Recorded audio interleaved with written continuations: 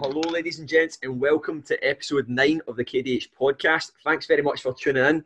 Remember, before we get started, make sure you are screenshotting the podcast and getting it on your stories. Get the message out there. Today, I'm joined by Dale, and we're going to be talking about fat loss. Fuck the scales. How's it going, mate? How you doing, mate? Thanks for having me on. That's I love the title of it. I love the title of it already. I love that.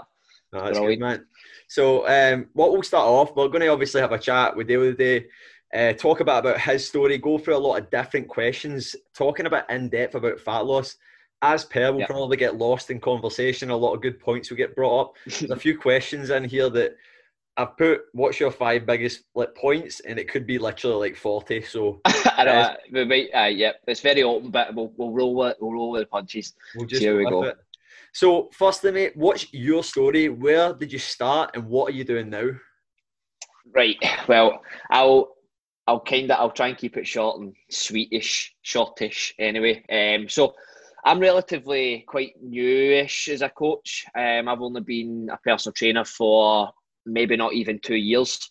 I was actually a joiner for 10 years before I got into coaching, and it's a typical kind of story of like the cliche, like I started training and stuff like that for like a sport. I used to play a lot of football. I was very slim when I was younger, and then I got into training when I was about like 21. So again, starting actually training, like weight training, very late compared to a lot of people these days. And started training about the age of 21. I was going to play junior football, and like football was like my life. That was since the age of like 14.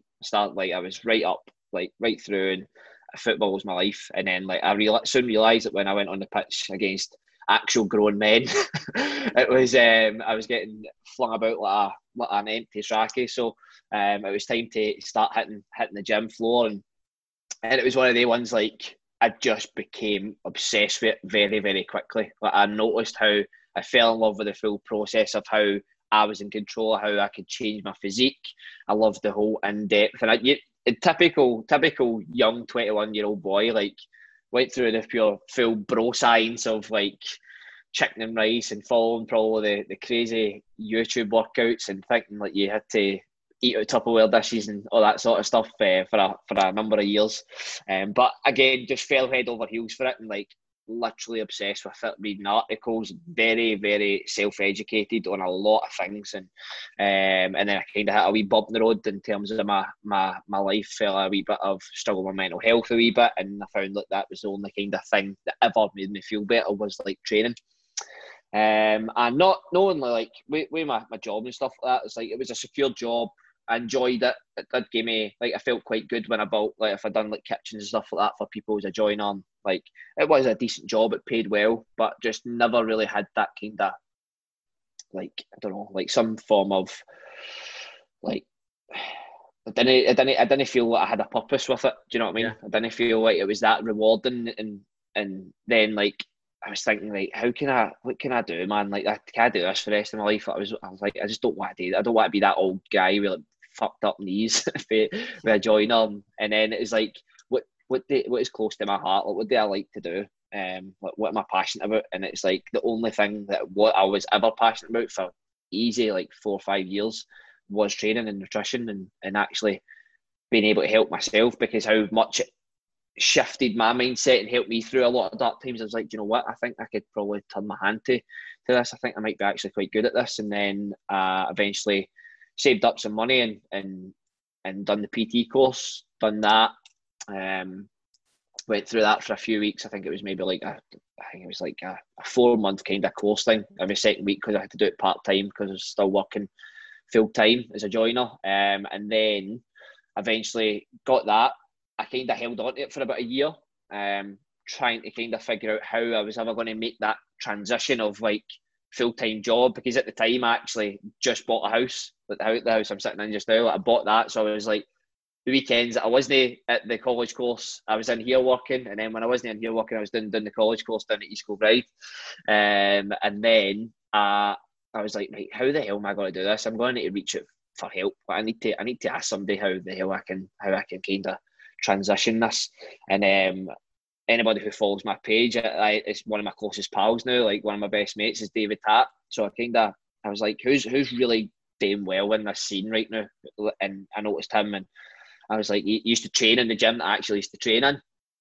I used to see him all the time, like loads of clients getting loads of results. I was like, fucking guy's absolutely flying, like absolutely flying. I want a bit of that, I want a bit of that.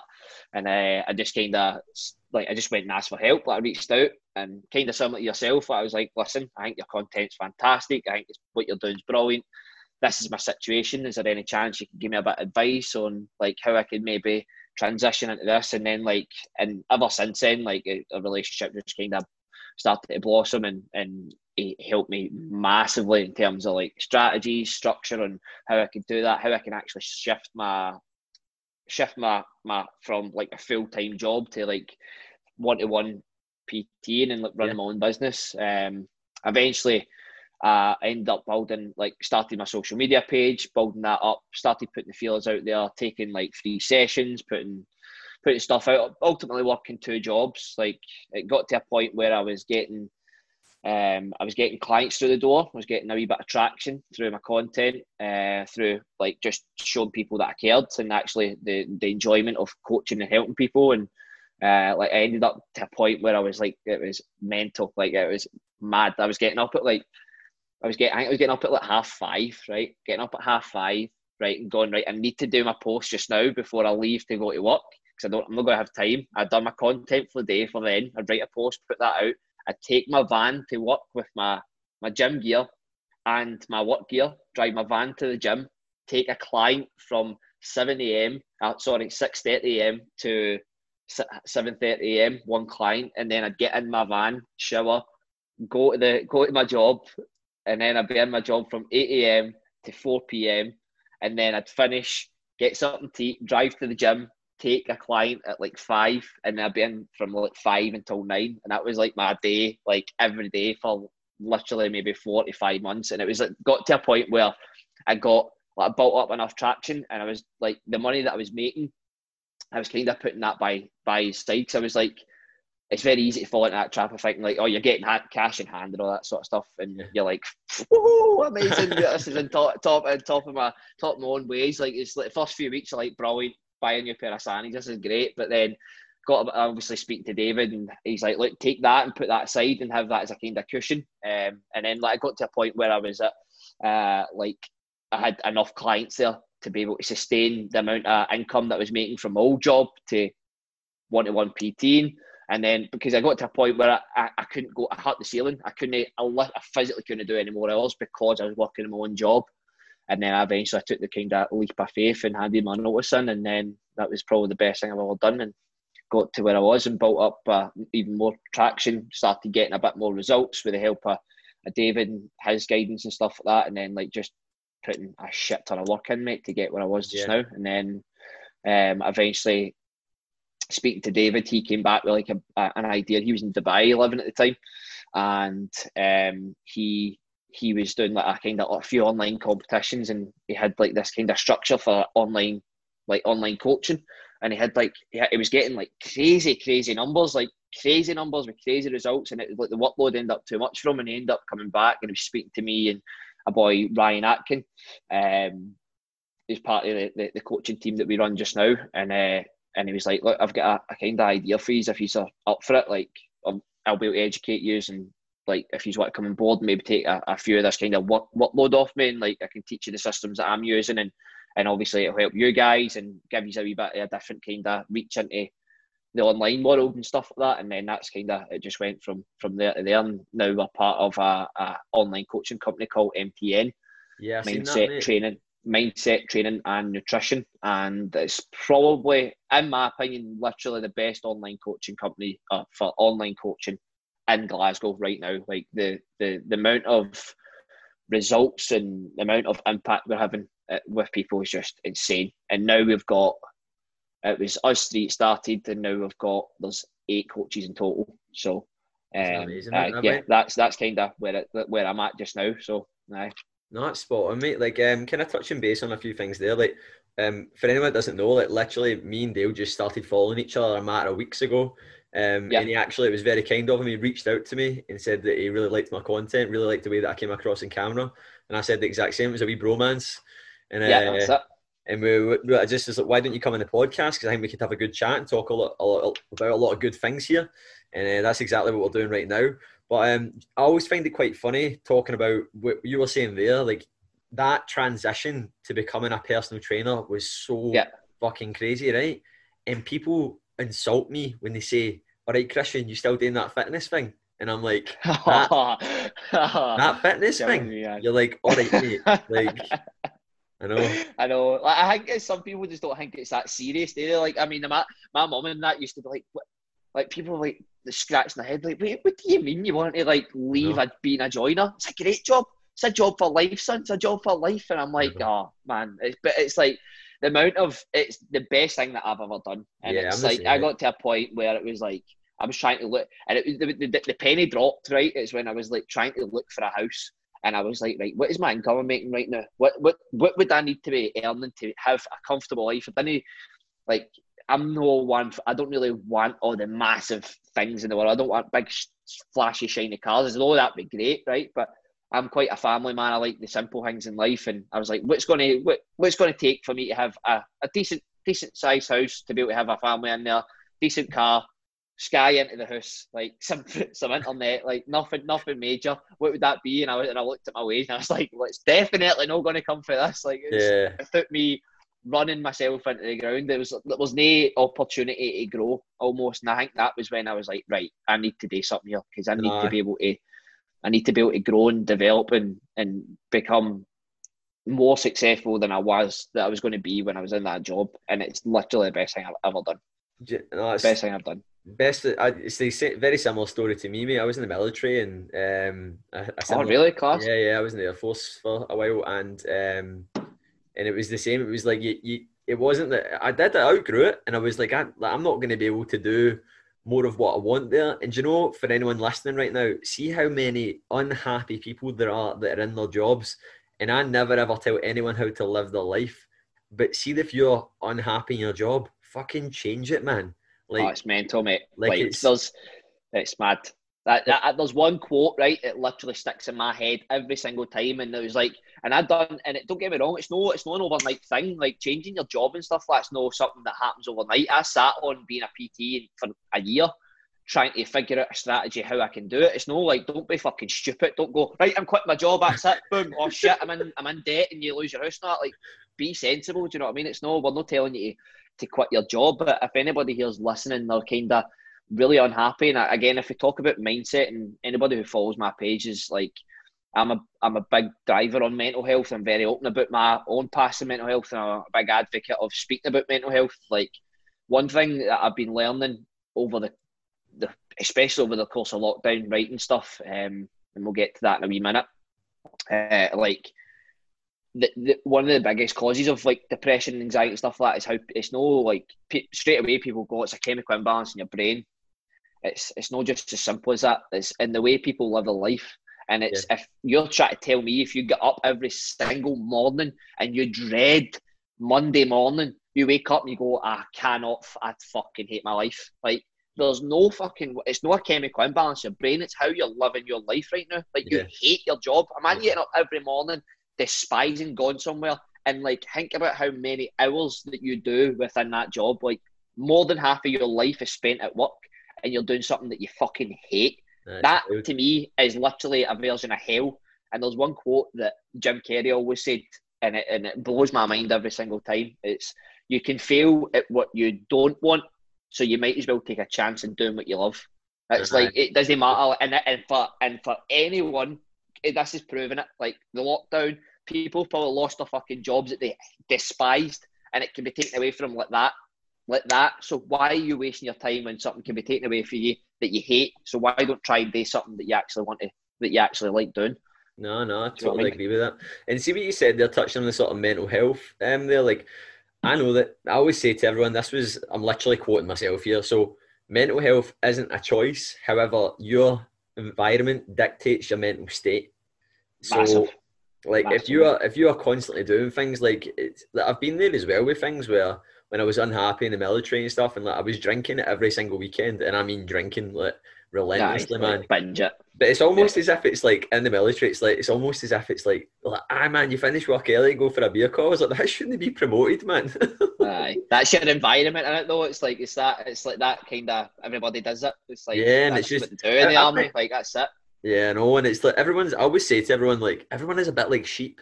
Like no matter how much you say you don't want to, everybody's a bit of a sheep, and it's like a Yeah, sort of 100%. yeah. So it's and everyone you kind of follow the crowd, you tie in with folk. But Yeah. no, a lot of good points kind of brought up there after question one. So moving on to the second one, what's your priority as a coach, and what's your plans for the future, mate? Well, I think my priority is is literally just the cliche. Like I just love helping people, mate. Like that's something that especially going from being a joiner to doing this. It's a very selfish, self-rewarding job. Like there's no better feeling to me than when somebody kind of gives you some feedback and they're like almost emotionally in tears saying how much that you've changed their life for the better. And like that is the biggest priority for me. Like being able to help somebody change their life, not only physically but mentally. Yeah, Giving them different outlooks in life, and it's just it's a massive thing, and that's what my priority as a coach. And also like out with that side of things, I also massively pride myself on educating people on how to move a lot better as well. Like I'm a very hands-on coach, so I don't really like I'm more of the kind of quality over quantity type yeah, guy. So I like to break things down a lot and understand allow people to build confidence and be able to walk into the gym and be confident and doing certain aspects of lifts. And again, for you, speaking about for a CrossFit background, I'm guessing that must be a major thing for yeah. yourself as I've well. only been doing that for just over a year, but I've always kind of done a lot of interval training. Like, you done a lot of that stuff in the military as well. Done a lot of circuits and Yeah, stuff. And then I've always done that. I just like that kind of high intensity training, but I like doing it. I think the good thing about CrossFit is that they're very big on, although people do ridicule the technique, like they have standardization. Like if you do an air yeah, squat, your thighs need to be parallel with the ground. If you do a yeah. press up, your upper arm needs to be parallel with the ground. If you do a burpee, your chest needs. There's none of this. Like you go to some Chest to the classes, floor, man. aye. You go to some classes and it's literally like there's folk bouncing up. They're just shifting. It looks like they're in the dance floor, man.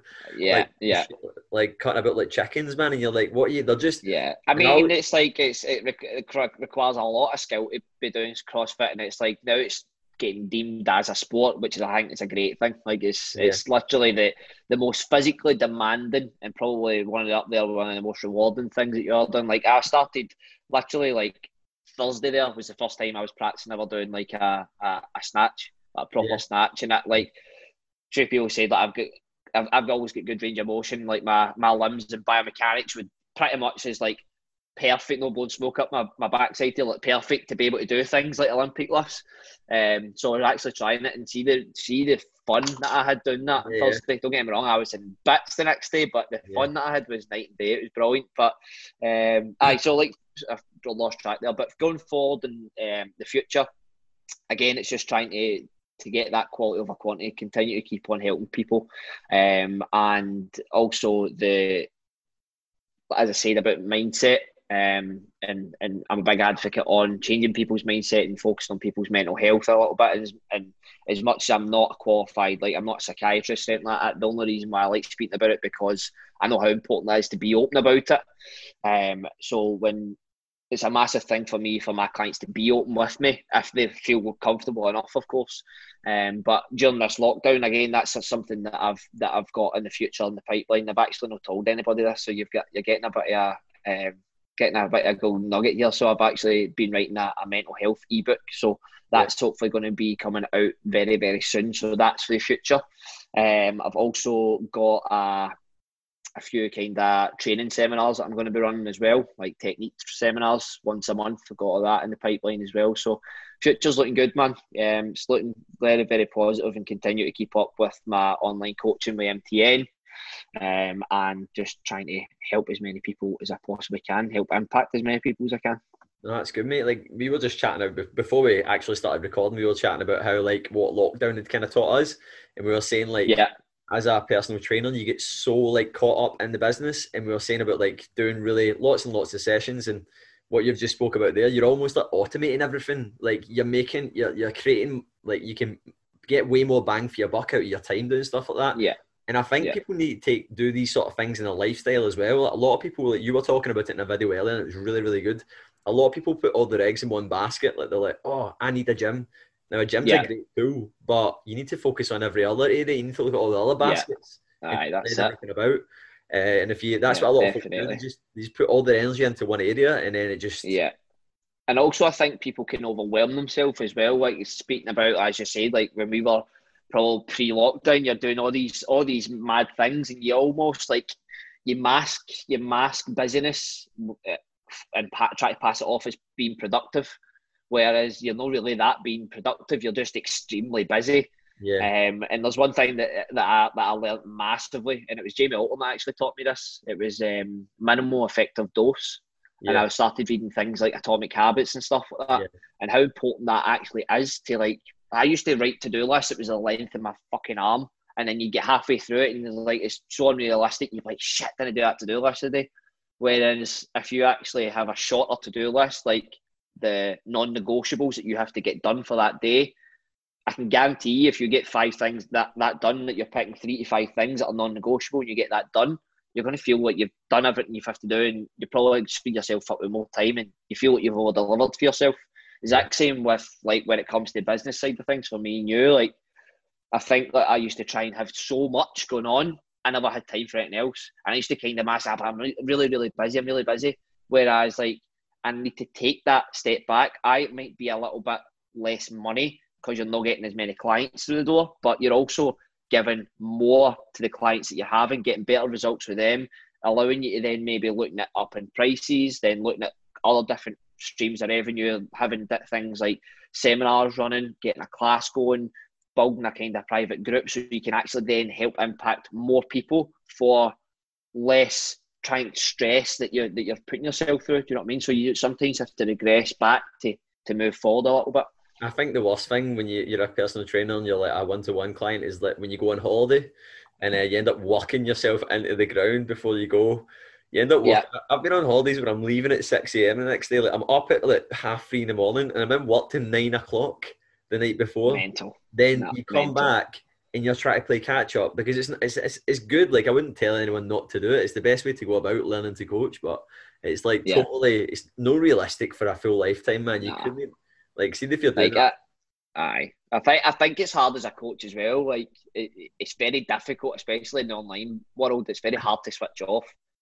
It's very, very hard to switch off. So, like, it's like you find, like, I literally used to find myself like working to 9 at night, being up since 5:30, taking clients at 6:30 and stuff like that. And then, like, you've got people messaging you, and fair enough, like, you've got them there. And I'll, like, Sunday messages like 9:30, you go, right, I'll just mess them back, and that's how you know, like, you're sitting having a full blown conversation with somebody at 9:30. You're like, what am I doing, man? Like, what am I doing? As much as I love helping people and, like, it's my job, but, like, you need to remember you have hours, and you need to have time for yourself. I'm forever telling people, like my clients, like, no, you need to take time for yourself. Like, take time away from your work, like, make it a priority, because you're going to be so much more productive. And then I'm sitting there at fucking 10:30 at night trying to message people back, and my season the dog is just sitting looking at me going, what the, you better put that phone down or I'm going to fling out the window. I'm like, shit. Do you know what I mean? So that's it, exactly, man. Never be able to switch off. What you touched based on there, like, Jamie Alderton's a big figure that I look up to in the industry as well. That the guy's like big time fucking knowledge bomb, man. That the guy's just you just say things and you're like, oh my god, man, that guy just keeps speaking in sense, man. I know. And I need to get him on the podcast, man. I need to message him and ask him. But yeah, like, he recommended a book that I read, and it was talking about basically. What was the word again, man? So he was talking about what you were saying there, like the minimal effect, like making sure that you've got these non-negotiables in place. Yeah. And it was the word, do you know the word priority only became plural in the 20th century? So people talk about priority. I can't remember the name of the book. I've got it upstairs. It's like Essentialism, it's called. Right. And basically it talks about in the 20th century, the word priority only became plural. So that's what you were saying, like to-do lists. People are going in and they've got these like you got people in like the corporate side of things. I've got like mission statements and like, right, we need to do this week, and it's way too much stuff. Whereas it's mental. If you keep it simple you get way more done. And I was out with my client Scott this morning, and we were chatting about this, and he was saying, I want to do this, Christian. And we've spoke a lot about this. And he's came up with a good plan. He's going, I'm making minimal amounts, because the realism that the realisticness that he's going to sit and do it. He was like reading, doing a bit of coursework, training, and what he needs to do in his nutrition.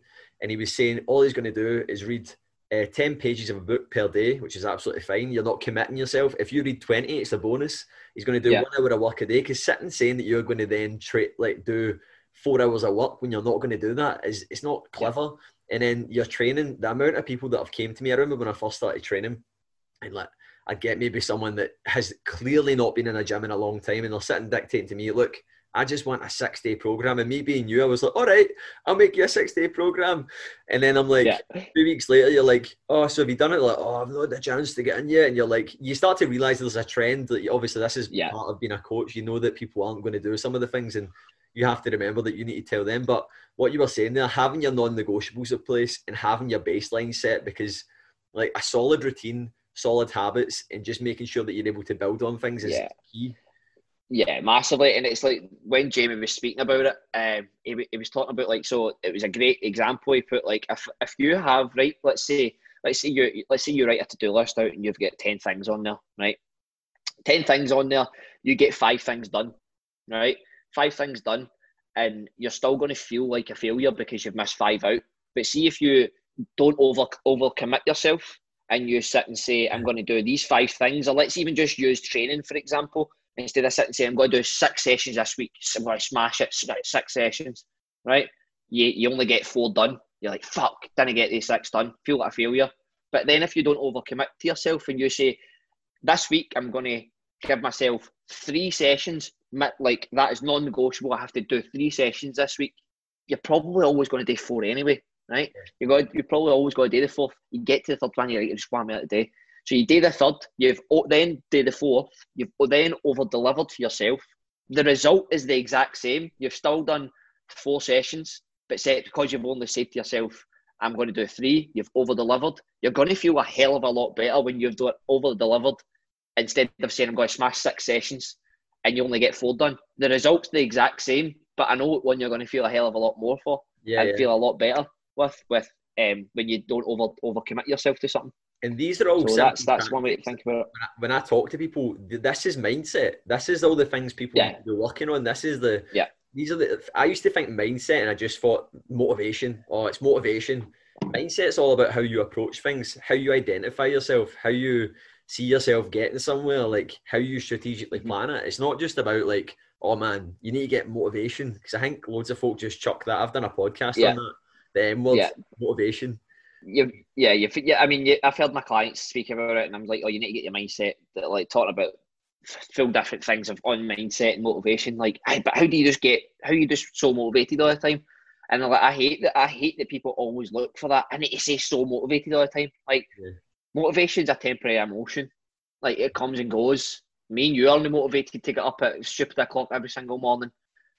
I'm not always like the day's training session is probably one of the worst training sessions I've had in a long time. And I was actually in a gym environment with a barbell and like a bench and stuff like that. And it's like motivation, it doesn't cut. It comes and goes. It's no what gets you results. Discipline and commitment and consistency will get you results all the time. Like, I know you're a big driver on consistency. And rightly so. But motivation comes and goes. And it's a cliche quote in it. Like, motivation is what get you started. Discipline is what will get you the results and what keeps you going. So don't always rely on motivation. You always get that all the time. Like, how do you stay so motivated? My motivation's dead low this week. Well, fucking get your finger out. Do you know what I mean? Like, I love when you sit and like have a really in-depth conversation, see like we're having right now. I done like a few talks last year in pharmaceutical plants. I done one in GSK in Glasgow, and I done a few in Merck in Irvine, which is like a big, and they were for like, there was like 25, 30 folk each one. It was really good, a big step for me. And I remember I had these in-depth talks. They were really like not blowing smoke up my arse, but they were good talks, a lot of really valid points. And at the end, folk would just pure contradict what I told them. Like, I'd be telling them like things like talking about like mindset, goal setting, like making sure they've got a solid routine and habits in place. And they'd be like, I'm just never motivated. And you're like, have you even been in this room? Or like, I used to throw in trick questions at the end, and I'd be like talking about the sort of the principles of fat loss, like, obviously it's a caloric deficit, but at the same time, you need to make sure how to establish that and how to measure it and how to track it. Yeah.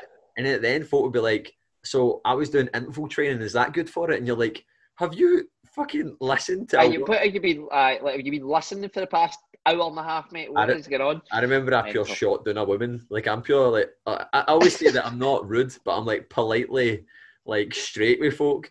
And a woman was like that at the end. There was like, any questions, and I always say, like, I've had adults come to me and they go, I don't like vegetables, and I'm like, you're a fucking adult. like, see when people say that. I'm going to hold you there, right? And I don't like talking bad about any of my clients at all. And they probably don't even mind me talking about this, right? But it was one of my very first clients, right? And I'm not joking, the guy was 28 years of age. and he told me he's never tried a bit of fruit in his life. And I was like, nah, mate, come on. I was like, come on, mate, you're 28, you've never tried a bit of fruit? No, never tried it, never touched it. I was like, how can you? And I was like, right, you know what, mate, I'm gonna go to Asda, and in the next session I'm gonna bring us in, and I'm gonna bring you in some of the best fruit that you can try. And I went and I bought, I'm no word of a lie here, mate, right? I went and bought like the sweetest fruit you could possibly buy, things like grapes and melons, orange, apple, tangerines, all this stuff at like the sweet life of nectar, right? Brilliant, right? And he put this first bit of fruit in his mouth, I swear to God, as if I just handed him a spoon of bloody like cough medicine or something. He like put it in his mouth and he just went and just like spat it out. I was like, you're joking me, mate, come on. Like, you have got to be kidding me on. Like, this is like things that children eat because it's so sweet and tasty. Like, you don't, like, he's like, nah, can't eat that, mate. I'm like, Jesus Christ, man. Yeah. It was just, there was no hope in hell that it's ever going to, as you can imagine, the results weren't great with that client, but I couldn't believe it, man. Like, 20 years of age and they've never tried a bit of fruit. It's mental. A woman put her hand up at the end and she was like this to me when I was talking about the vegetables and the fruit, and she was like, some people have a fear of vegetables. And I went like that. I just looked at her and I went, do you have a fear of vegetables? And she went, no. I went, why did you say that then? like I just totally, it was as if she was trying to heckle me. I was like, that is mad. That is just mental. Like a pure invalid point. Like, oh man, like folk, I'm like, oh, you should exercise, and folk are like, oh, a football player died in the pitch once of a heart attack because they were exercising. I'm like, invalid, like absolutely invalid. Right, like, so that means don't ever exercise again. Like, I know, folk. It's like driving a car. Like, oh, there's people die in car accidents every time. Don't ever get a car. I know. Do you know what I mean? Like, mental, man. Mental. But made some really good points there, man. Like, so obviously, I was interested to hear about that brand, to that MTN, because it looks like he's doing really well, mate. Yeah, it's cool, man. It's good to be part of something like that as well, and especially like you said, massive, good mentoring from obviously that guy as well that's taught you a lot. And I think David, and I think it's so important to have that in place. And like I think like I've touched base on this in quite a few podcasts. Like, we're always telling people to invest in themselves, to do it, and like, and we do it as coaches as well. Like, and that's how you develop. Yeah. Like, see anyone? Yeah, like I'm lucky enough. Like, he's never charged me a penny, but sorry, I pay him back my kind friendship now. But no, but it's massively important. Whether you pay for a coach or you find someone that you can build a great relationship with and show interest in, to be able to actually show you and guide you. Like, if you find yourself and you're looking at somebody going, I know what he's doing, it's amazing. Like, don't be scared, especially PTs out there. Like, I think you and Chris touched on in the last podcast, the PTs, and it's something I've noticed, are very, very, very big egos. And that's one thing I'm quite fortunate that I do not have, because I came from a different profession, and I came into this relatively new, and I was just like a sponge, and I'm not scared to ask questions. If I feel like I need to learn something, I will openly reach out to somebody and say, is there any chance that you can help me here? This is my situation, blah, blah, blah. And that's exactly what I end up finding with David as well. And like, touching on things like your support network is massive for either fat loss journeys or building a business. Like, who you surround yourself with is so key. Like, you're a product of your own environment, and it's how you live your life. If your house is a fucking mess, and 9 times out of 10 your life is end up a mess. If you're hanging out with people that are going out and getting on it every single weekend, 9 times out of 10 you're going to be out getting on it every single weekend. The exact same when it comes to business as well. You need to surround yourself with like-minded people. Hence why CrossFit works fantastic. It's that sense of community. They're all get the like-minded people. They're all into the same things, and it kind of strives you want to do more and better yourself.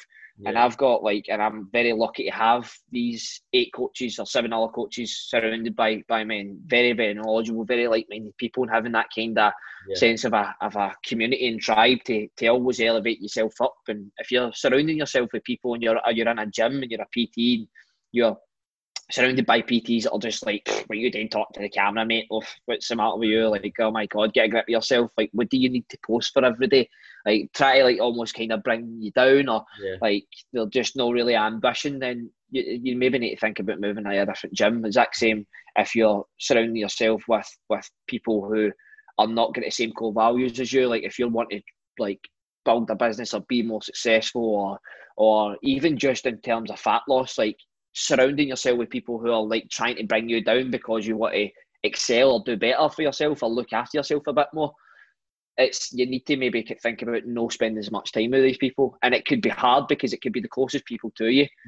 So many people that especially my clients, you hear it all the time in the workplace, in office, oh, don't worry, you look great already, you don't have a wee cake on Friday and have a day a wee takeaway, and you know what that is? That's them trying to bring you down to where they're at because they're not willing to put the work in that you're willing to put in to get the results that you want.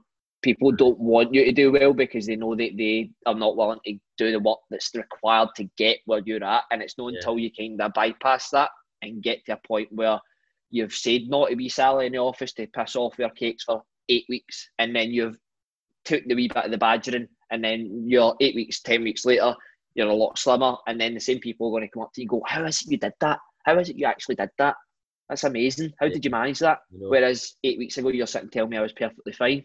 So it's very important who you surround yourself with for anything. They start catching wind of it. They're like, why you bring your gym stuff in? Oh, how come you're not having a donut? Yeah.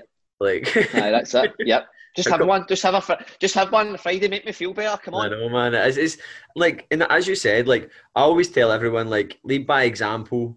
And you're always going to get people that don't like you. It's always going to happen. But if you continue to lead by example, people will follow suit. And that's I remember when I first started taking videos in at my gym, not many folk done it. And I remember I had a few comments with some of the PTs and all that. And then not long after, other PTs were all going, what software do you use and stuff? And but I think, see, the more you do things, that's not a bad thing. It's, as we said, it's human nature for people to do it. It's usually a reflection of something that they want to do. But one thing that I would say, touching base on what you just said there, mate, is a lot of people get into this thing where they want to take the step, but they're so worried about the outcome. So other people judging them, failing, all these different things. The more steps that you continually take, you become more resilient to it. And when you're I'm not saying that me and you have completed it, and I'm just saying that we're obviously two individuals that we've took a lot of risks. We're doing things that, it's put us out of our comfort zone. Yeah. So then the more you do something, the more the risk doesn't seem as bad. The more, every time we were talking about, every time you speak on camera, it feels less and less worse. Every time you go to record a podcast, it feels less and less worse. It's not saying they're bad, I'm saying worse. But and it's the same. People this is one of the things we've not even really touched base on fat loss yet, but the biggest thing that one of the biggest sort of mistakes people make is they don't give it enough time. They literally, it's the first point I put on there, which is the next question. Yeah, and it's they do not give it enough time. So they've tried something and they start saying things like, that didn't work, and you're like, no. It does work. You didn't make it work for you, and that is the difference. You've not given it enough opportunity or time. And then, I've mentioned this in a previous podcast post. I can't remember, and it was saying that Lane Norton, Bio Lane, if you don't follow him, he's really, really good. He said that when people say counting calories doesn't work, they're getting confused with they have not properly counted their calories. Counting calories is science. It's not even that it doesn't work. It is and I need to get people away from this mindset that it's a diet. It's not a diet. It's learning to manage it's learning to manage energy balance. It's learning to, it's it's like looking at a fuel gauge in your car and seeing that it's getting low and realizing you need to put more fuel in it. If you didn't have that fuel gauge there, you'd be playing a guessing game. Your car would be running out of fuel quite a lot. Yeah, Like, exactly, mate. Very, very good metaphor. I like that, mate. That's and good. you wouldn't find that the more you do it, you might be putting petrol in it when it doesn't need petrol. You might be like, oh, I've not got enough money. I didn't realize it was half a tank. And all that tracking calories is doing is putting instruments there. That's all it is. Yeah, Like, yeah. it's not like, So it's giving you that fuel gauge. it's giving you a fuel gauge. That's all it's doing. It's giving you, like, you know when you're right, you know when you're optimal for what you want at the time. And one of the things I always say to people is they get so hung up in the data. Life is going to always change. Like, it's going to fluctuate. You're going to be moving more. Some weekends you might, like right now, loads of folk are going out hill walking and stuff, and I love that. Their expenditure is going to be up more than usual at the weekend. You know what I mean? If they're usually out getting on it every single weekend, it's going to be up more than doing that. Do you know what I mean? I mean, like for me, and probably a lot of the coaches out there, I put like at the start of lockdown, I must have put on a good eight to 10 pounds, mate. Like in the first 3 to 4 weeks, like good 8 to 10 pounds. I was still eating the same nutrition, eating the same amount of food that I would normally eat on a day-to-day basis. But my daily, like I literally went from doing 8 to 9 hours on a gym floor on my feet all day, getting a solid 2-hour session and with a good amount of weight, to literally training from home with very minimal equipment 4 times a week and sitting in my arse for the rest of the day. And I'm sitting eating the same amount of food. And I'm like, what's happening here? Why have I put on? And I went, right, it's because I'm actually on my feet all day.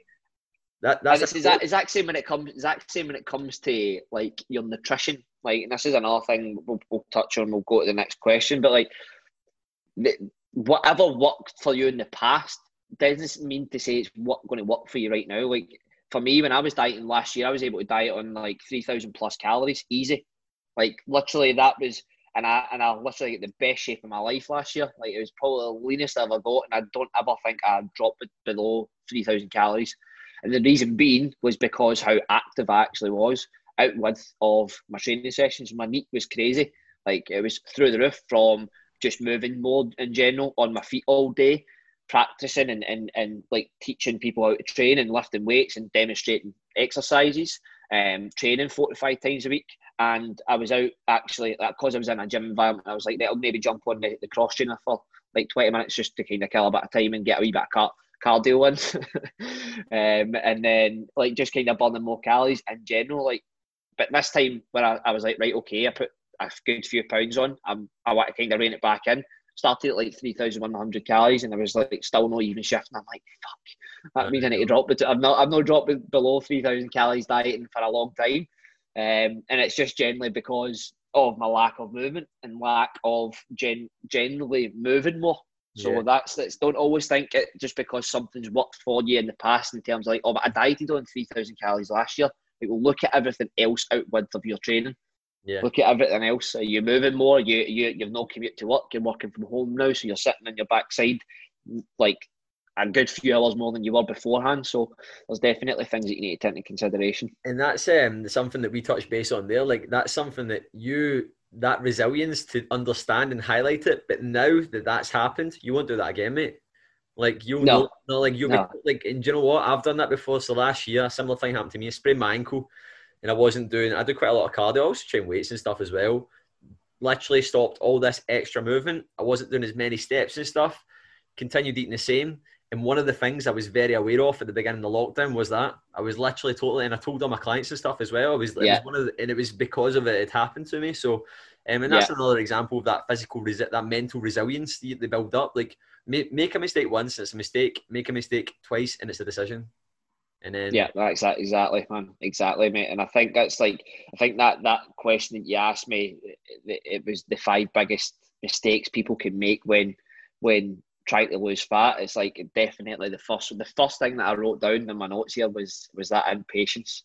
Yeah, it was the first thing, impatience, and it's something that's massive. Like when it comes to any of my clients that work, like you could get to a point, and they might be making a bit of traction. They're doing well over the next few weeks, and it's just getting to that kind of threshold where they're generally about to turn that corner, where they're going to really start seeing the results that they're looking for, and then they go, it's not working. It's not working. I can't measure it. I'm not dropping weight. What's happening? I can't really see the changes.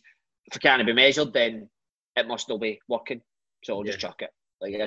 it's like they're just That's so impatient. A lot of people want it yesterday when yeah. it takes a long time. Yeah, that's in Atomic Habits, the latent potential. Can't remember the name of it. It's basically that point where they're putting in the work and they're not fully reaping the rewards because Yeah, obviously it's a steady process and folk are like, I want it yesterday, as you said, and they're like, where is it? And you're like, it's this building period, and it's like, and I always tell people like this is over years of learning the coaching. Like when it comes to tracking your nutrition, I tell them, I get see the information I give them. I don't even set them a calorie target initially because I want them to get into the habit of just tracking. Then the yeah, second week, I'll be like, right, let's review what you're at. And then going off of what their stats, like their measurements, their weight, then we can start to set it from there. And this is something I've learned over time because I used to be like, right, this is all this information.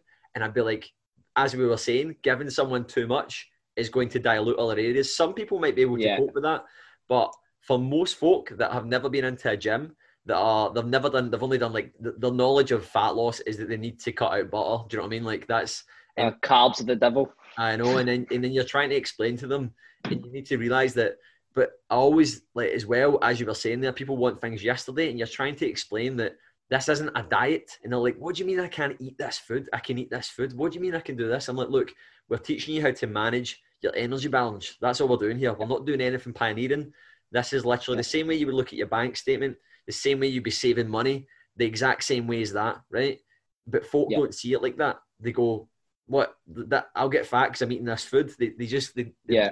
Their brain's so diluted with all this Yeah, and I stuff. think that, and I think that's a big thing when it comes to again, that's like a few. I don't want to jump ahead of the That's all questions. right, Like a mate. few of the questions What what you've asked me is like like talking about like fad diets, and I think that's a big thing where that comes in today's kind of like market and the way the world actually is, like in social media and everything else. Everybody's kind of promoting these things and like sins and all this crap. Like it just says, oh, you can't eat this sort of food. You shouldn't be eating this, and like ketogenic diet saying that, oh, you shouldn't be eating this because it's more optimal for this, blah blah blah. But again, like we'll talk about that, and I think that's like something that you need to find something that works for you. But also, I think another massive thing, like that people do, a big mistake that they make when they're trying to lose weight is comparing themselves to others. So comparison, that's like the biggest one of the biggest mistakes you can ever make is trying to compare yourself to somebody else. Like they're gone like the amount of times I've seen people, oh, how are they dropping like £5 per week? How are they dropping £5 and I'm only maybe dropping £1 per week?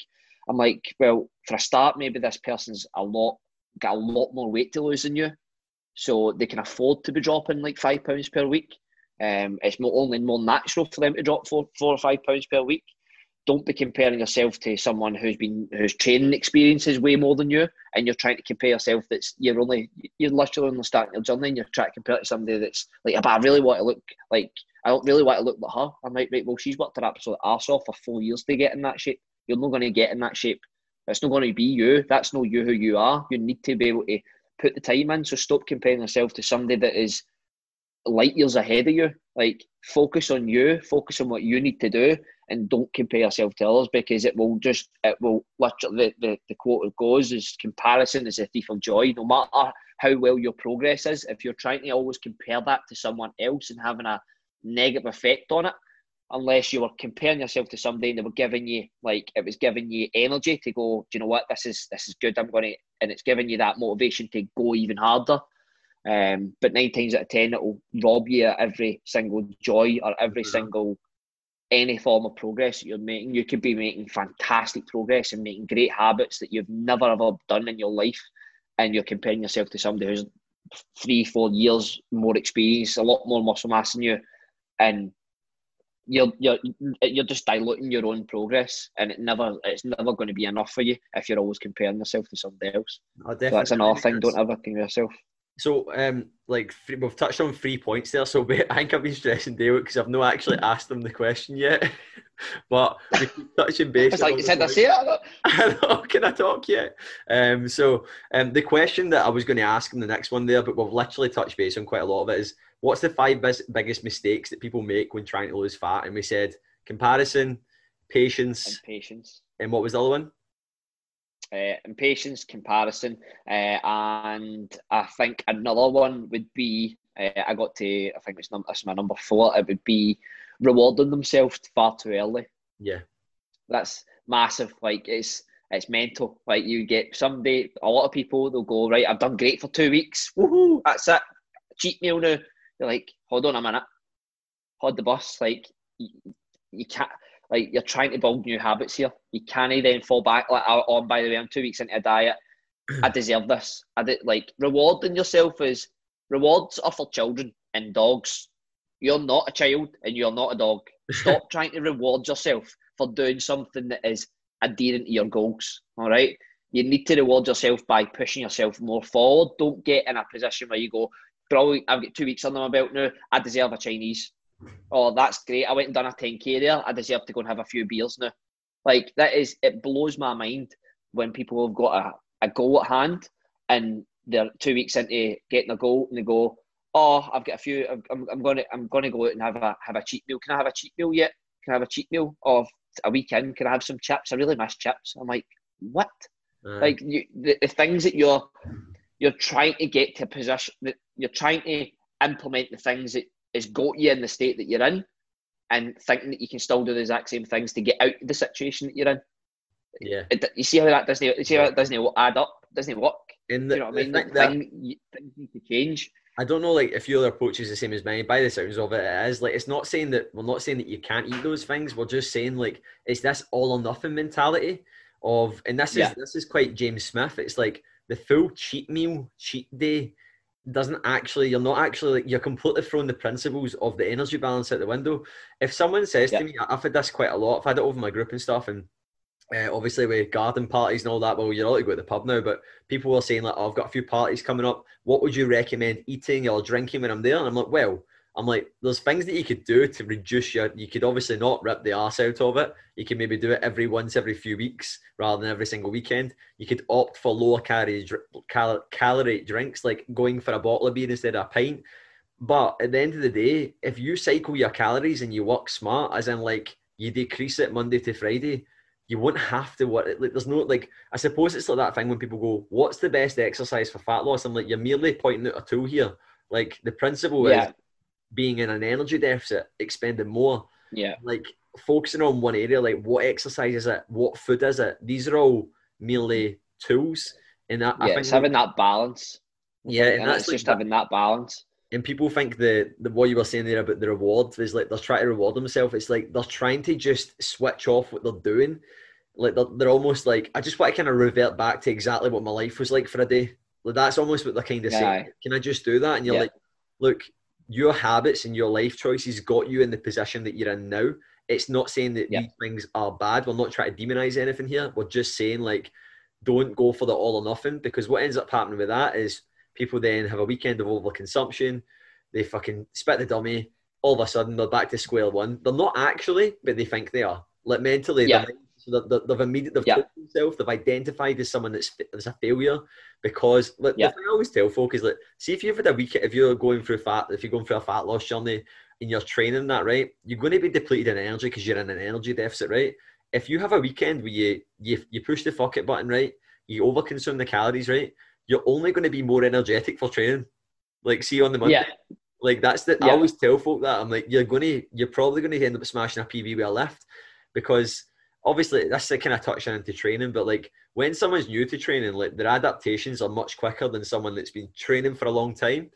But the fact that you're then going to have more food and going to train, you'll be fucking lifting more weight, you'll be able to work harder, you're more energized. Like, so 100%. And don't get me wrong, like, rewarding yourself is massively important when it comes to fat loss, but doing it strategically is the main key thing. And it's not something that should be involved every weekend, and you shouldn't be looking to go, right, I've done something that is adherent to my goals, now I deserve that reward. You should be thinking of it as, like, almost a break from your diet, like a diet break, or just going out and not even saying that, like, just going out and having that balance of your, like, there's no time limit to this. Do you know what I mean? Like, of course, if you've got, like, a wedding or whatever it is, you want to be more restrictive, but, like, when you're trying to just live a healthier lifestyle, like, doing that same thing that you're doing every weekend is not going to get you anywhere. But if you've done that, let's say, once a month, and then 3 weeks out of that are literally minus the two days that you have a hangover and you eat on crap, but the rest of the time, the rest of that month, you're on point.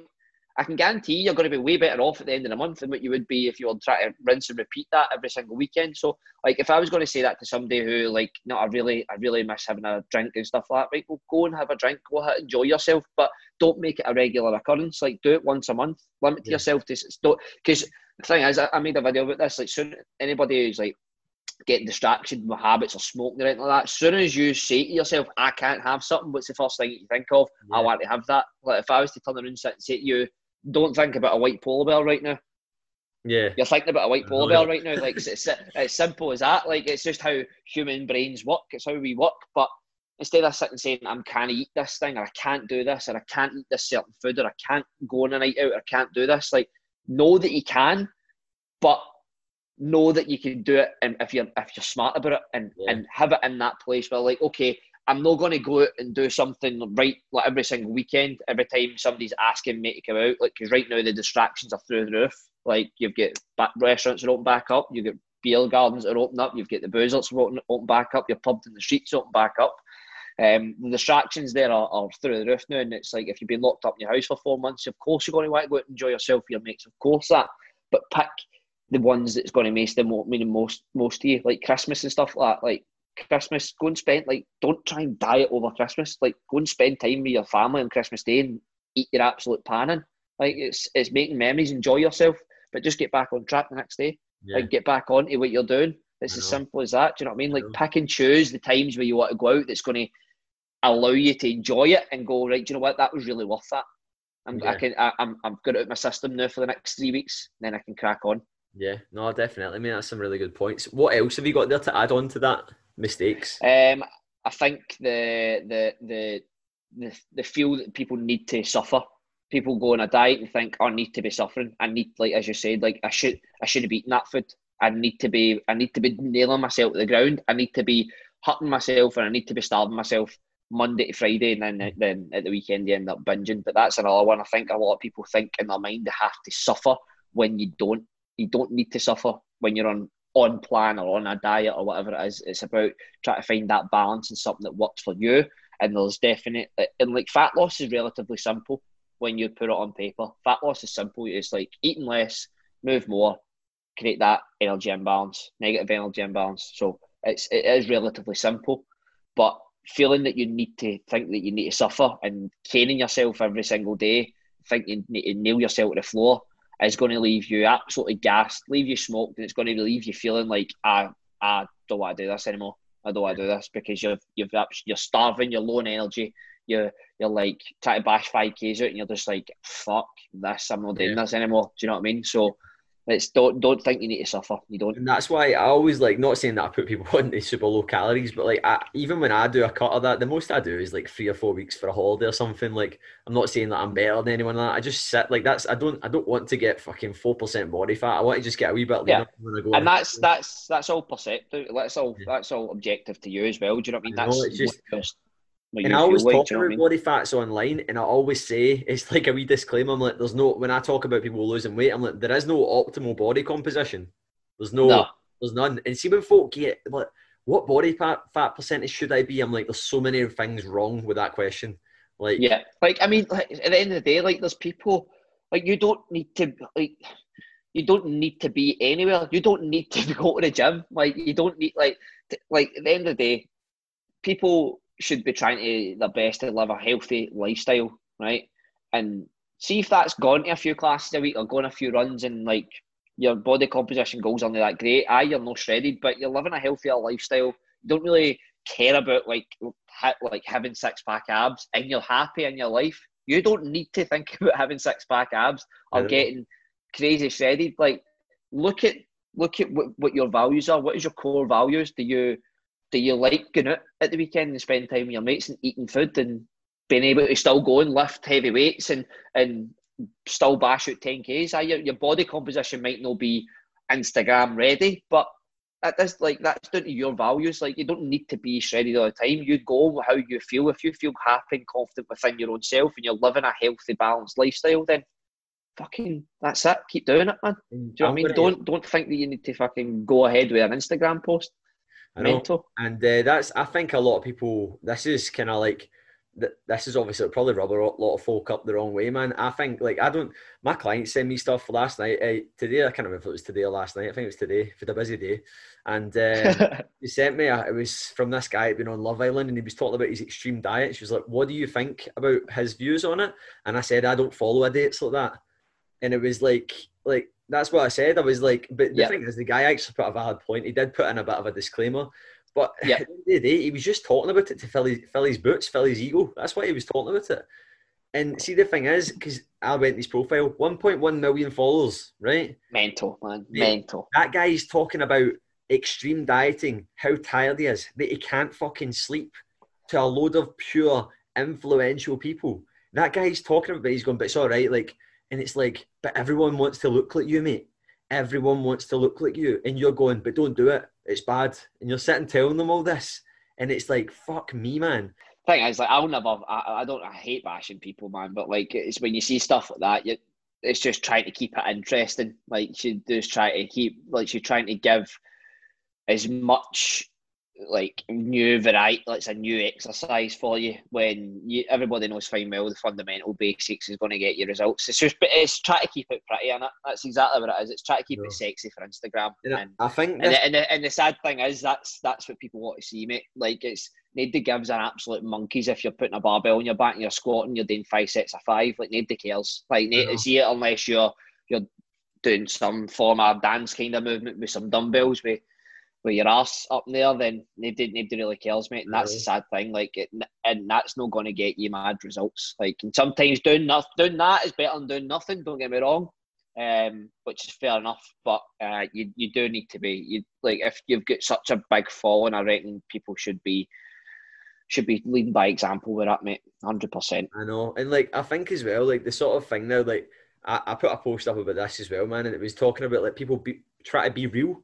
And it's like influencers where they're like sitting with their knees nearly touching their chin going, look, I have creases too.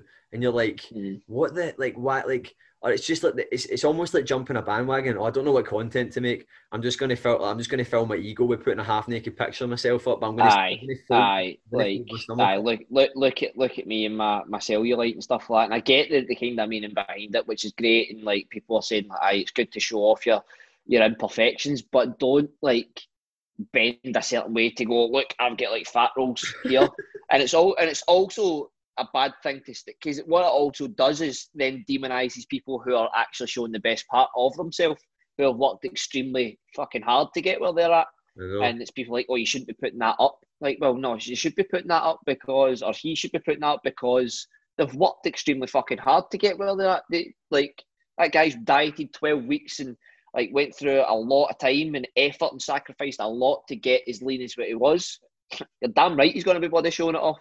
Do you know what I mean? It might not be realistic, but the guy's worked extremely hard. Exact same for any females. Like, if they've dieted down, they've worked their arse off for literally for like 4 years with hip thrusting through the roof, and they've gained a good few pounds on their backside, and they want to show that off, and they'll be like, look what I've fucking done over the past 4 years. Then they should be allowed to do that. People shouldn't be demonising. I think that's the problem with 2020, man. Like, I think it's just the people not even like this. It's a year of the snowflakes, mate. It's literally, it's mind blowing. It's like you literally cannot do a thing wrong, and you're always going to have somebody on your back with something. I literally put a post up about a chicken carbonara, and somebody put on my post saying, it's up to you if you want to put me 50 meals up, but you should take this down right now and remove the word carbonara and the Italian flag. You're kind of inappropriate. I was like, what? Are you like, what? Like, I literally confusing me to this day. I'm like, how does that even work? Like, how is that inappropriate? Me putting carbonara and putting the flag where it originates from on my pro, like, it's mental, mate. Oh, it's mad, man. Just like, people are just so butt up over these days, but. Anyway, distracted there. We went a bit left there, didn't we? No, we went off. But it's a lot of good valid points, man. So what we'll do, because obviously we've stretched the podcast quite far, we'll try and keep the questions tight, man, because obviously I don't want like my podcast when I started it, the plan was to make them like 20 to 30 minutes, and then I started liking just the hour long ones, but I don't want everyone to, because I never listened to a 2 hour podcast. I Like know, I know. I Aye, never, exactly I what I would like, listen mate. to the start, but then I want to make sure I listen to it. So what's your top 3 tips for anyone looking to get lean? Right. So first off is make sure that you are getting your meat up, move more. Like, and I mean, I'm guessing when you say lean, I mean as in like lean, not just dropping some fat. I guess they'll kind of fall into the same category, I suppose, right? But getting lean, definitely move more. Get your meat up out with your training sessions. You could be training 4 times per week, 45 times per week. You need to remember that is less than 1% of your week. Right? You train for an hour. You train for an hour 4 times a day. 4 times a week, sorry, that is less than 1% of your week. You need to focus on other aspects outward of your training. So NEAT is your non-exercise activity, thermogenesis, like cleaning, walking, cardio based on the bike, do whatever it is. Whatever you can do, move more, stand in the middle of the living room, tap your feet, jump up and down for all I care, just move more. Number 2 would definitely be, especially when you're getting to a point where you're getting lean, where I mean like to a point where your body fat percentage is getting relatively low, where your abs are starting to show, you're going to be probably on lower calories than usual. So being smart about your food choices is great. And as much as we kind of preach about like flexible dieting, and yes, you can lose weight on like eating McDonald's and a burger or whatever it is, as long as it fits your calories. But when you want to get lean and you want to feel good and optimize performance, then you need to focus on the volume of food that you're getting. So filling your food up with high volume foods that are low calorie and very palatable as well. That's something that's massive for me. I don't want to be eating plain, bland, boiled chicken breast, because it's just very, in my opinion, unless you're very determined and very like robotic and you are coming from a bodybuilding background, then eating chicken and broccoli for 12 weeks on the trot is it's like a nightmare for me. So high volume foods that are lower in calories and very highly palatable that you enjoy eating. And number 3 would be, again, just finding the best way that you can sustain that diet or sustain that deficit for a long time. For me, I like to fast quite a lot when I'm trying to get leaner, just for the simple reason I feel like my mind works a lot better. I don't feel sluggish in the morning if I have a big breakfast. I feel that I can get a lot more done, and when I'm busy, I can kind of suppress my appetite with things like coffee and water, and keep myself active and keep myself busy. Because what tends to happen is after a long day of work, I tend to find that when I come home and I'm sitting down and I'm not doing much, and after my dinner I find that I'm like, it's that kind of time where you start to get that sweet tooth, and you kind of, the fridge kind of calling on you like, come on big man, and here you come. Like, and I relatively like to push my calories back to the end of the day. I don't really have like a fast window or anything like that. I just like to almost kind of push my calories back a little bit. So that's just one way. Finding something that works for you is massive. It's something that is very, very sustainable for you, whether that's missing breakfast or whether that's having a big breakfast that might set you up for the day, splitting your meals up over 5 meals, or having 3 big massive meals, like whatever it is. Just find a way that helps you stick to your calories for a long period of time. Because for you, in order to get lean and to be able to get to that point of where you're happy with your physique or your leanness, if you're like prepping for a show or prepping for holiday or whatever it is, or even just in general for losing weight, you need to find a way that works for you and that you're going to be able to sustain that. Also, another point, I know you said top 3, but I mean, I've got a few here, but recovery. Recovery is massive, and I think that just goes across the board for anyone, but especially when you are in a dieting phase. Now, when you're talking about food and you're talking about a negative energy balance, food is fuel. It's simple as that. The food that you eat is energy, and if you're not giving the body what it needs to optimize its optimal performance, then you need to be focusing on your recovery elsewhere, because your body's not going to be able to recover from food alone. You have to look at other aspects. Like, you need to be focusing on keeping hydrated. You need to be focusing on getting your sleep, which is massively crucial. Making sure that your foam rolling, make sure that your warm-ups are correct. You are looking after your body, especially when you are at a point of depletion, where your recovery is not going to be as quick. You need to focus on thinking that you can't go and do what you were doing during your gaining phase where you're loaded with calories and hundreds of energy, you need to focus on your recovery. You need to be smart about your training. You need to focus on taking days off and rest days, massively important, for all of your body to recover and keep on training at optimal performance. And the last point would be meal timings. I think that's massively important, especially if you want to get lean, especially from a performance aspect. The key thing here is you want to still be able to like perform at your best and be able to stimulate your muscles in the best way possible. So when you're at a point where you're quite depleted, meal times are massively important. I think you need to be making sure you're getting enough carbohydrates and enough energy in there before you're training, and then also you need to be making sure that you're getting enough nutritional dense food after your training, again to help with that recovery process of depletion in calories and making sure that those meal timings are relatively good so you can perform at your best level, to be able to, in order to be able to still burn more calories at the time that you have in the gym. So that's my top tips for getting lean. Really, really good points, mate. Because like I know as we've spoke a lot about fat loss and that, the principles are the same. But when you are wanting to get a wee bit more cut up, and that, say you're going on holiday, and the reason that I asked it is because a lot of folk want that. Like they do. Like, and there's no point in sitting like try to say that, oh, you shouldn't do that. Like, we do it. Like, we've done it as well, like in the past, and it's like, it's not a bad thing to do that. It's just, no, definitely not. The things that you should be aware of. So you should be better educated going into it, but just understand it's probably not sustainable. You know what I mean? No, definitely not. Like, I mean, don't get me wrong. Like, when you get extremely lean, or the best shape I've ever been in again was last year. Like, I looked ridiculously well, but I swear to God, I felt like shit.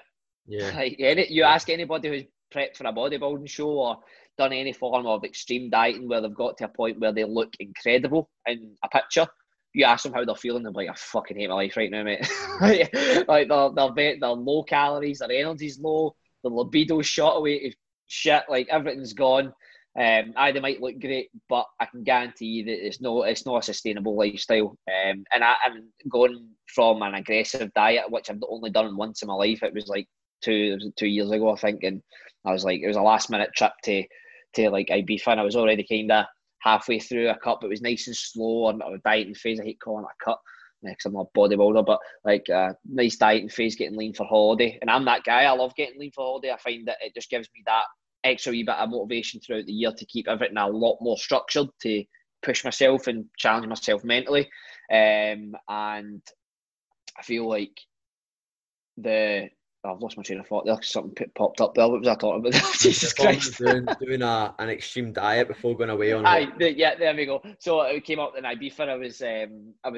It was like 2 weeks to go. I was like, right, I'm gonna just like dip my toe in, dip in, dip out. I swear to God, my immune system didn't know what hit me. I was still doing crazy hours, and see, when I went on holiday, like, my immune system was that shot up because I went and dropped calories that much and upped my expenditure through the roof.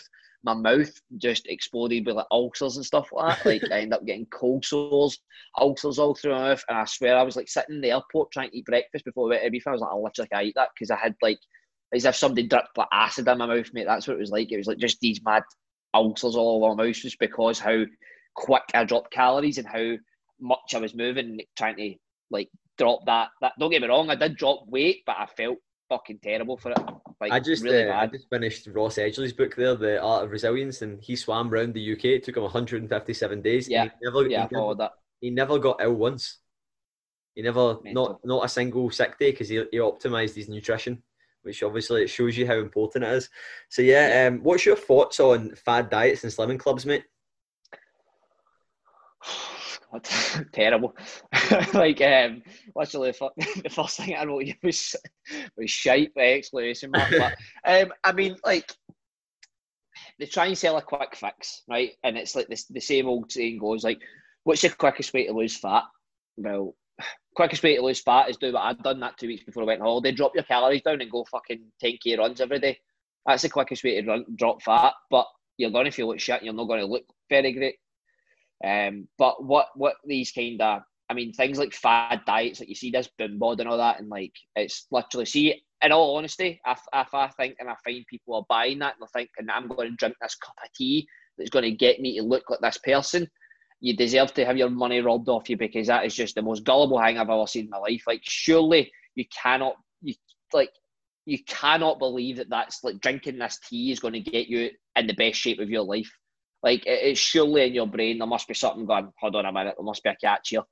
Like, surely. So, like, these teas and, like, injections and all that, these crazy things that you see is, like, fucking crazy. It's just literally gimmicks, and you should just not be so gullible. Like, there's so much information out there now. Like, there's so many people that still talk about it. We're talking about it in this podcast. Like, the market is saturated with a lot of good coaches out there that preach, oh, this is how much, and not a lot of nonsense this is. And if you're still buying into this crap, then you need to take a long, hard look at yourself and go and understand that you're just wasting your money. But when it comes to things like Slimming World and things like that, and like the Atkins diet and stuff, they work to an extent.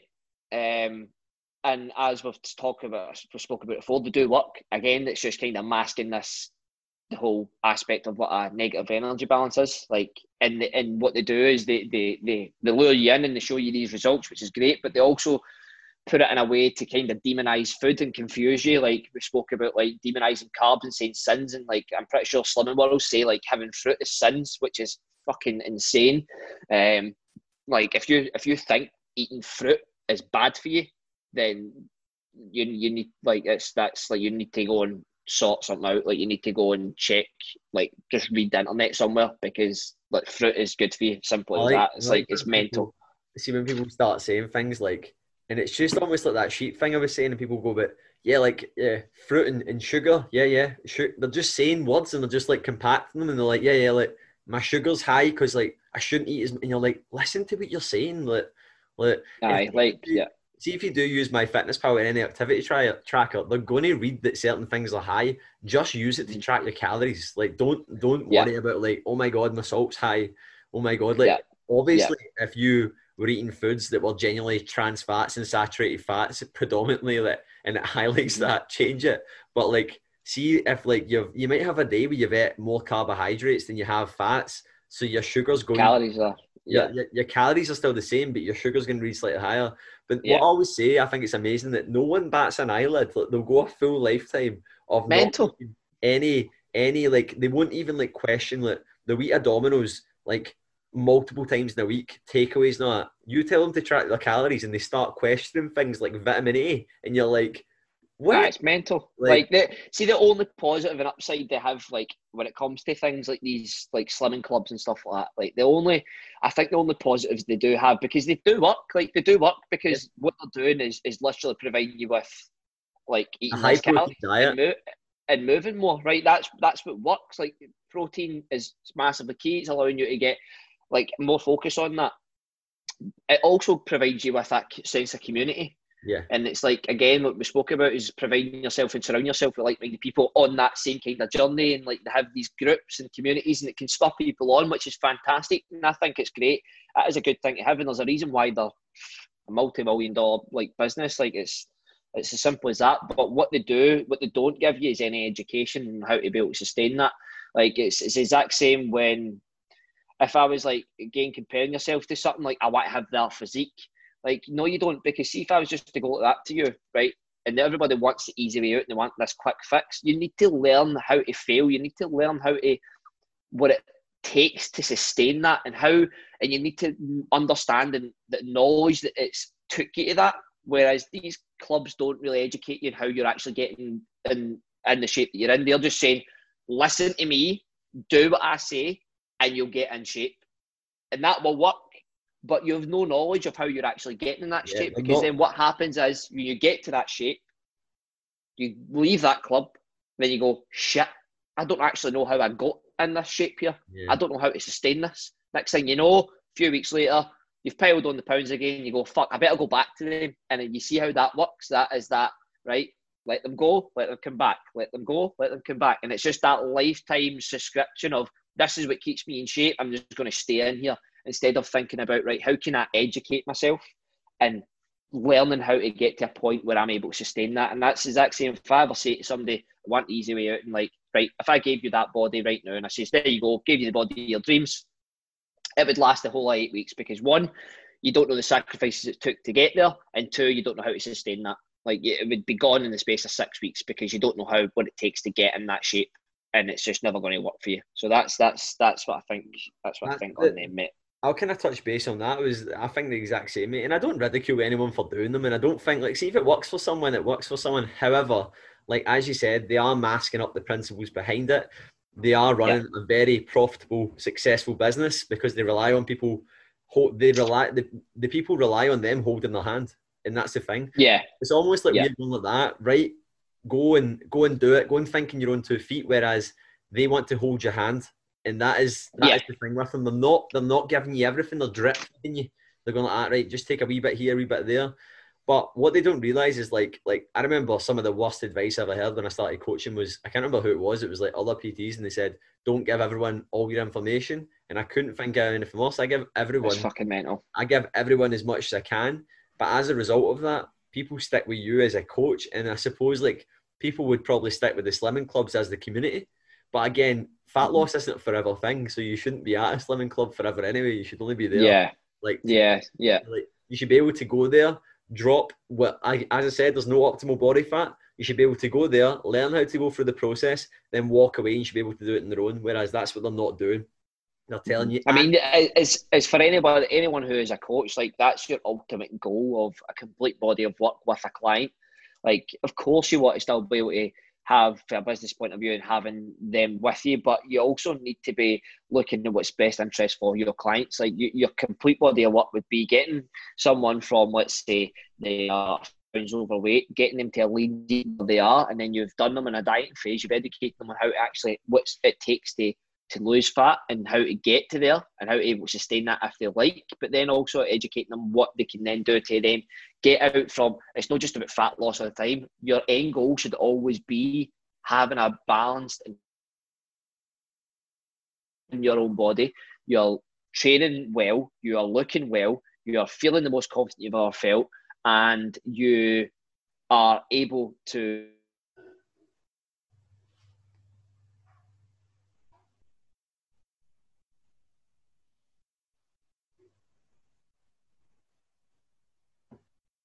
I think the connections went a bit bad there, guys.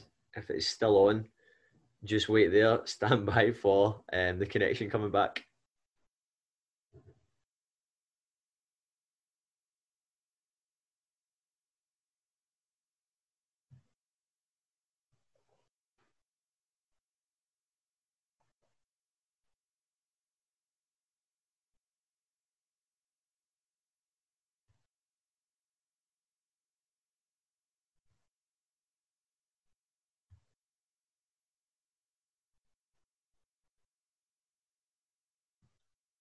Sorry, guys, we just had a wee technical issue there. We had to cut off. Dale's that was my it's the joys of working from home, ladies and gentlemen, you all know.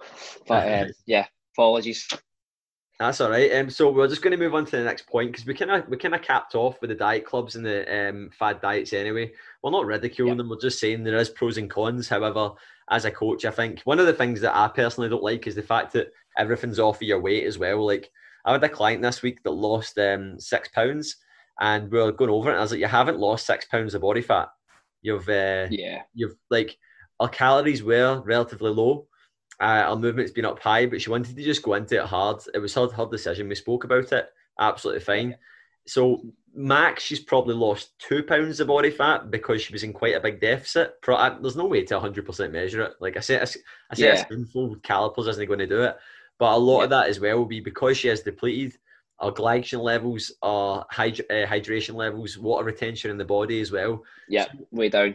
Yep, and again, like your weight's going to fluctuate as well, like depending on like if someone is bigger, you were to put, let's say that you had 2 clones, right, 2 twins, and one person was like 40 kilograms of body fat. They were like a big, heavy person. They were morbidly obese, and the other person that was literally like 15% body fat. They weren't that big. Like it's not that we have these optimal amounts, but you put them on the same calories, the person that's much bigger is going to see bigger weight loss initially. It's just the way things go. Yeah, it's just natural for that because they've got more weight to lose. They can afford to do that. Again, that comes from that comparison aspect. Don't just think of like, because somebody else is losing a shit ton of weight, it means that you need to be. Their situation's completely different from yours. So different body, different person, completely different lifestyle. Everything's different. So No, definitely. Yeah, I think that's what I was talking about as well for cut off. It was like to be able to have that balanced lifestyle. You want to get to a point in your life where you're feeling confident within yourself. You are feeling that you're living a healthy lifestyle, and you're able to eat and go enjoy your life well, and be able to train and just enjoy yourself in general. And just feel confident in what you're doing and how you're living your life. That is the end goal for any of my clients.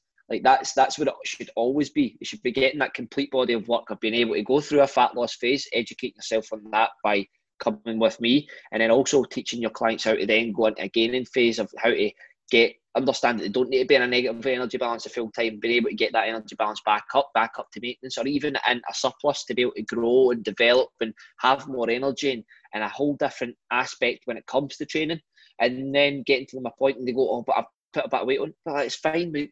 We've put a bit of weight on, but you're also a lot stronger. You're also a lot more mobile. You're a lot more muscular now. You're in a better position. And now when we start dieting, you're able to diet in a lot higher calories now. You're not going to be as low in that energy with the calories than what you were before. So it's important that don't always think, as you said, fat loss is a lifetime thing. It is. Fat loss for some people is a lot longer than others, and some people it can be up to a good few years that they need to be focusing on a fat loss goal, which is completely fine. But you're not going to be able to sustain a negative or a deficit, a calorie deficit for years on end. There's going to be points where you're going to have to take a little bit of a break to give your body a rest, to take that back up to maintenance for a few weeks, then bring it back down to then kick that start back up again. But again, your always end goal is to be looking to live that balanced, healthy lifestyle. And that comes from doing things like a dieting phase, a gaining phase, even just staying about maintenance if you're happy where you're at, just maintaining where your physique is, looking to enjoy your training, looking to enjoy your life. Like that's the end goal for me. Yeah, I think the for trouble anybody is, should be. a lot of people label things too much. Like they over define things, and I think that's one of the big issues as well, man. Yeah. But yeah, we'll move on to the next one there, mate. So what would you say to someone that is interested? What would you say to someone that is resistant to tracking their calories but keeps moaning that they've tried everything?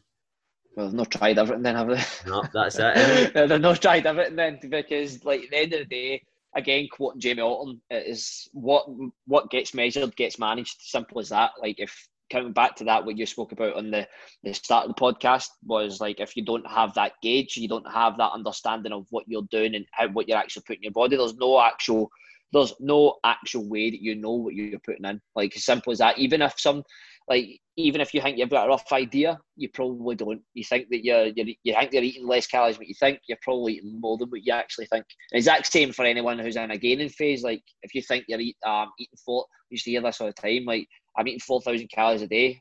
Are you buggery, mate? You're not eating 4,000 calories a day. Do you track that? No, I just know I'm eating 4,000 calories. Like no, you're not, mate. Guarantee you know. Like I just can't seem to put muscle mass on. I'm eating 5,000 calories a day. Like you're not eating 5,000 calories a day and you're not gaining any weight. Like it's not happening. Like, I don't care. You know your genetics aren't that quick. Your metabolism not that quick. You're not running marathons every single day.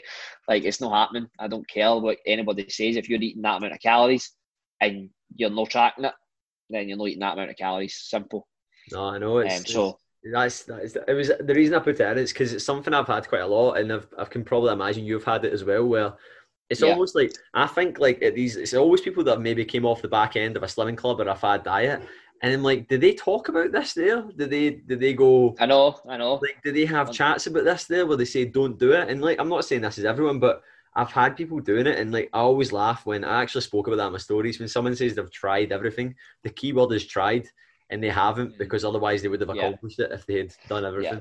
And don't get me wrong, like tracking food can have a negative effect as well, because a lot of people can have fall into that mindset of being like and then look at like obsessing over it when they shouldn't really need to obsess over it. What you should be doing is, I think for anyone who needs to make any progress should at least be tracking for at least 2 weeks of their life, just to understand, to give you that understanding and knowledge of what it actually means to measure everything that you're taking into your body and getting that almost exact amount of calories that you're looking at, because there's no exact amount of calories either. There's no like these kind of calorie calculators are not perfect. They're just a rough estimate, and like exact same for anybody as yourself. You know, like you start off with a client, like you give them rough calories with like on that kind of BMR kind of rate, and or like that calculator. You have your everybody has their own kind of wee calculations to do, but it's a rough estimate. It's a trial and error basis. You see it, you see how it goes for 2 weeks, see if it's moving in the right direction or not, then you would adjust accordingly. It's as simple as that. There's no one perfect way, and that's why it's so often that I get messages asking, "Oh, can I get a diet plan?" I'm like, diet plans don't work because of that. It's we us at MTM, we give nutritional plans, we give out nutritional templates and a diet plan, but that gets changed on a weekly basis almost. That gets, meals are getting added, things are getting regressed, we're pulling back on calories, we're increasing calories. Like if someone takes payment from you from a one-off payment and gives you a diet plan, then they have just robbed you blind. Simple as that. Like, I think that it's exactly what it is, and because diet plans are not exact. There's no, unless it's extremely low calories and you go, right, cool, eat 1,300 calories and you're a male and you're like 80 kilos, like you're gonna lose a shit ton of weight, but you're gonna be feeling like shit. But like at the end of the day, it has to be adjusted accordingly. So yeah, no, definitely, and I think that's it. Like the amount that you've said it there, the amount of messages you get as a coach, and people are like, "Can I have a diet plan? Do you do programs?" I'm like, they're only worth the piece of paper they're written on. It's the execution, and what a lot of people need. I think it's one of those things can be a wee bit like a kick in the balls, man. When folk are like, they're overlooking you as a coach. They're just asking you for something that's like a tool in your belt. They're just asking you like, it's like going to a joiner and just going like that. You want to build an extension, you're like, can I just use your hammer, mate? Can I just oh mate, that's one of the things I used to hate. Like, like people used to go like that to you, like you get fit the doors in the house and they'd be like, oh mate, it's only fitting a few doors. It's not that bad. It's only fitting a few doors. I'm like, mate, do you know how to hang a door? It might look simple, and see the thing that used to annoy me is because like people used to just touch it and they like use like a door. They understand how it works. Like, there's a lock on it, it swings on hinges, it must be easy to do. Like, that's all, I've done that easy, no problem. That's what used to drive me insane, man. You're like, it's only a few doors, how can you charge that much for doors? I'm like, well, you fucking do it then. Do you know what I mean? It's almost the same when it comes to things like that with like diet plans and that. Like, it's not going to get you the results, and I would never ever feel morally like right for ever charging somebody for a meal plan. Like, it just wouldn't happen. I just don't feel comfortable doing that. like, see, for example, that if someone came to us that was quite an experienced person and went, look, maybe like, imagine I went to you for some accountability and I was like, could you create me a program and give me then it would probably be beneficial, because that's all I'm looking for. Like totally, I'm not saying they're invalid, but to like Joe Blogs that's completely new to training, like it's going to be worth the piece of paper it's written on. Do you know what I mean? Whereas exactly. When, like, a program is going to be like when you come to more advanced programming, it's like, say you want to get into like you were practicing snatching all day and you want to do like a 1 rep max in your snatch, then you would be following a very, very progressive program to do that. You wouldn't that's when these things come into play, and I think people get confused with that. They're like, oh, I need this, 100%. and you're like, and there's no one size fits all.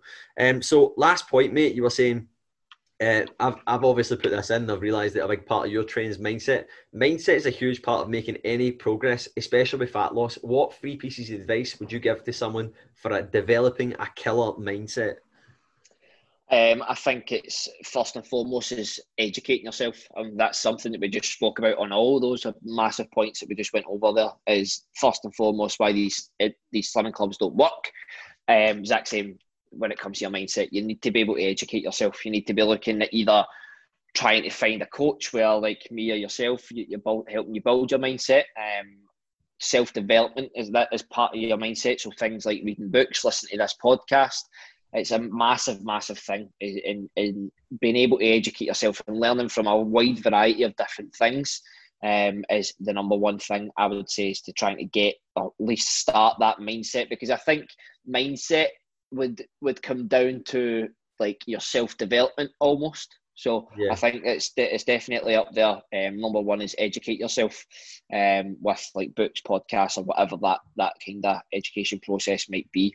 I also think that being able to practice what you learn is another massive thing. It's all good and well taking this knowledge in and trying to learn how to adapt your mindset and listen to like this podcast, or like going to your coach and allowing them to speak about mindset, because I speak about it a lot, but not every one of my clients take on board what I say, and they don't put it into action. They don't take it. They want to be able to change, but they're not willing to put the things in place and take action on what I'm saying. So it's take practice, and it's about practicing what you're trying to do. Like it's not just a case of like, all right, I'm going to have a better mindset today, and like you flick the switch and then that's it. Like you've got a better mindset. Building a mindset it can be learned. It has to be learned. Everybody's always learning. Everybody's always developing, and that's about your mindset. You need to practice it. You need to practice on what you're trying to change. If you want to be having a better mindset of looking at nutrition by tracking food, you need to practice that. If you want to have a better mindset in terms of like being able to be more disciplined, that has to be practiced on a daily basis. Move it, like improving that by 1%. Exact same when it comes to eating, like meditation, eating like that. Like when it comes to your mindset, it has to be practiced. Anything that you're learning, you have to put the work in. It doesn't happen overnight. And the final piece that I would say about having a good mindset is be clear on what you want. Define what your core values are. Define on what you declare as a good mindset, because my mindset might be different from yours. Your mindset might be different from mine. And having a clear vision on what you actually want and why you really want it, for anything. That's not just coming to fat loss or any goals or anything like that. I'm just meaning your actual values in life. Like having a good mindset comes from trying to achieve the values that you want and you deem like valuable or that are important to you. So having a clear vision on what that is and why you really want to do that. No, they're all really, really good points, mate. Just be clear, be concise, be consistent, and identify what you want most, and that's it. What I would add to that, because I always like kind of adding in my points as well to it, is you need to be obviously consistent as hell. You need to be willing to make mistakes, and as I said already, don't keep making the same mistakes, but be ready to trip up, be ready to obviously prepare yourself for that. And then the last one is obviously stepping out your comfort zone, because I always say to everyone, what happens in a comfort zone? Absolutely fuck all. Sweet fuck all. So love that. Make sure that you're actually obviously pushing the boundaries, but what you'll find is as you do it, is it just keeps getting bigger. And I remember having this realization of this and being like, oh my God. It was like I had this moment where it was like, oh, I can't believe I need to keep doing something like this. And it's tasking. But yeah, so a lot of really, really good points there. So kind of rounding it off, man. So in regards to, we're talking a lot about fat loss, is there's no such thing as an overnight success. You need to make sure that everything we've spoken about there, like if you are going away and take away things from that, like make sure that you're being consistent with it. Make sure that, and if obviously, do not hesitate to message me or Dale as well. What one of you like? Definitely not.